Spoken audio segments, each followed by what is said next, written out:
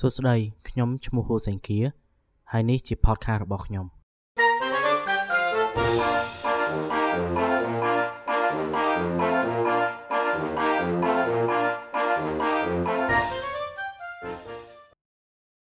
សួស្តីនេះជាអេពីសូតទី6របស់ podcast នេះ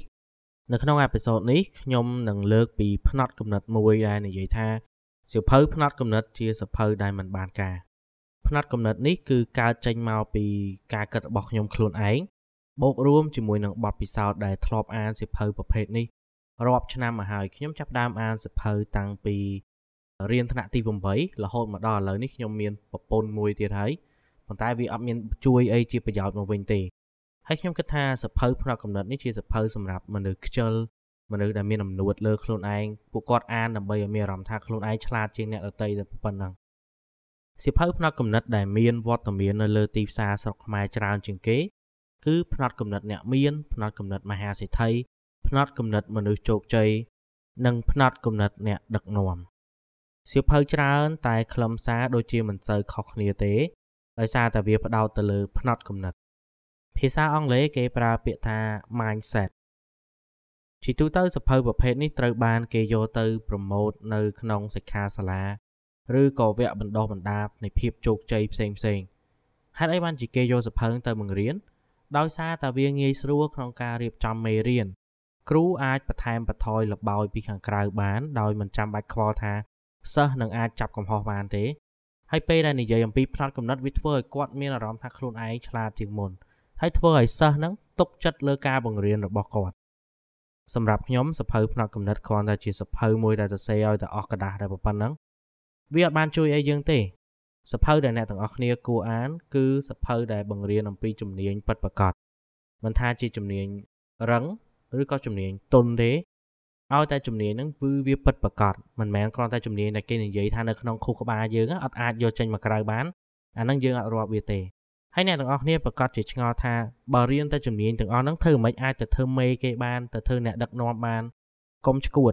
នៅពេលដែលយើងរៀនជំនាញទាំងអស់ហ្នឹងនៅក្នុងសៀវភៅជំនាញហ្នឹងគេនឹងបង្រៀនយើងពីផ្នត់គំនិតធ្វើការនៅក្នុងផ្នែកហ្នឹងសៀវភៅទាំងអស់ហ្នឹងគឺបូករួមផ្នត់គំនិតដែលយកទៅប្រើជាមួយនឹងអាជីពទាំងអស់ហ្នឹងរួចហើយកុំចំណាយពេលទៅអានសៀវភៅផ្នត់គំនិតផ្សេងទៀតវាមិនអាចជួយឲ្យយើងបានក្រៅតែពីធ្វើឲ្យយើងខាតពេលនិងខាតលុយនិងខាតចិត្តជឿលើអាទ្រឹស្ដីទាំងអស់ហ្នឹងទេសៀវភៅដែលគួរឲ្យជៀសវាងជាងគេគឺផ្នត់គំនិតអ្នកមាន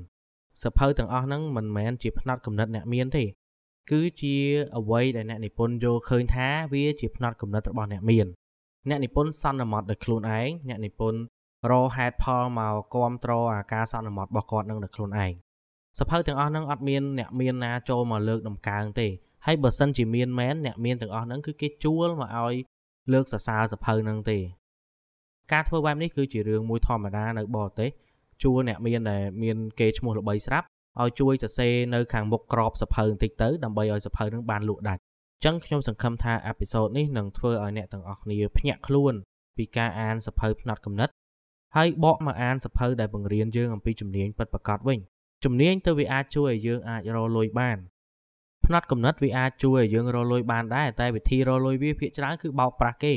យើងយកទៅបើកសិក្ខាសាលាបន្តសរសេរសៀវភៅផ្នត់គំនិតបន្ត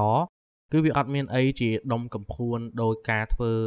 ការងារដោយជំនាញការរកចំណូលដោយខ្លួនឯងដែលពឹងទៅលើអ្វីដែលយើងរៀនចេះទេចង់បើសិនជាអ្នកទាំងអស់គ្នាជាមនុស្សម្នាក់ដែលឲ្យតម្លៃទៅលើការប្រឹងប្រែងរបស់ខ្លួនឯងចូលចិត្តធ្វើអ្វីដែលគេហៅថា practical នៅក្នុងជីវិតពិតមិនមែនមានតែទ្រឹស្ដីគួរតែបោះចោលអាសៀវភៅផ្នត់គំនិតអស់ហ្នឹងទៅអញ្ចឹងខ្ញុំមានតែប៉ុណ្្នឹងទេនៅក្នុងអេពីសូតនេះជួបគ្នានៅអេពីសូតក្រោយអរគុណ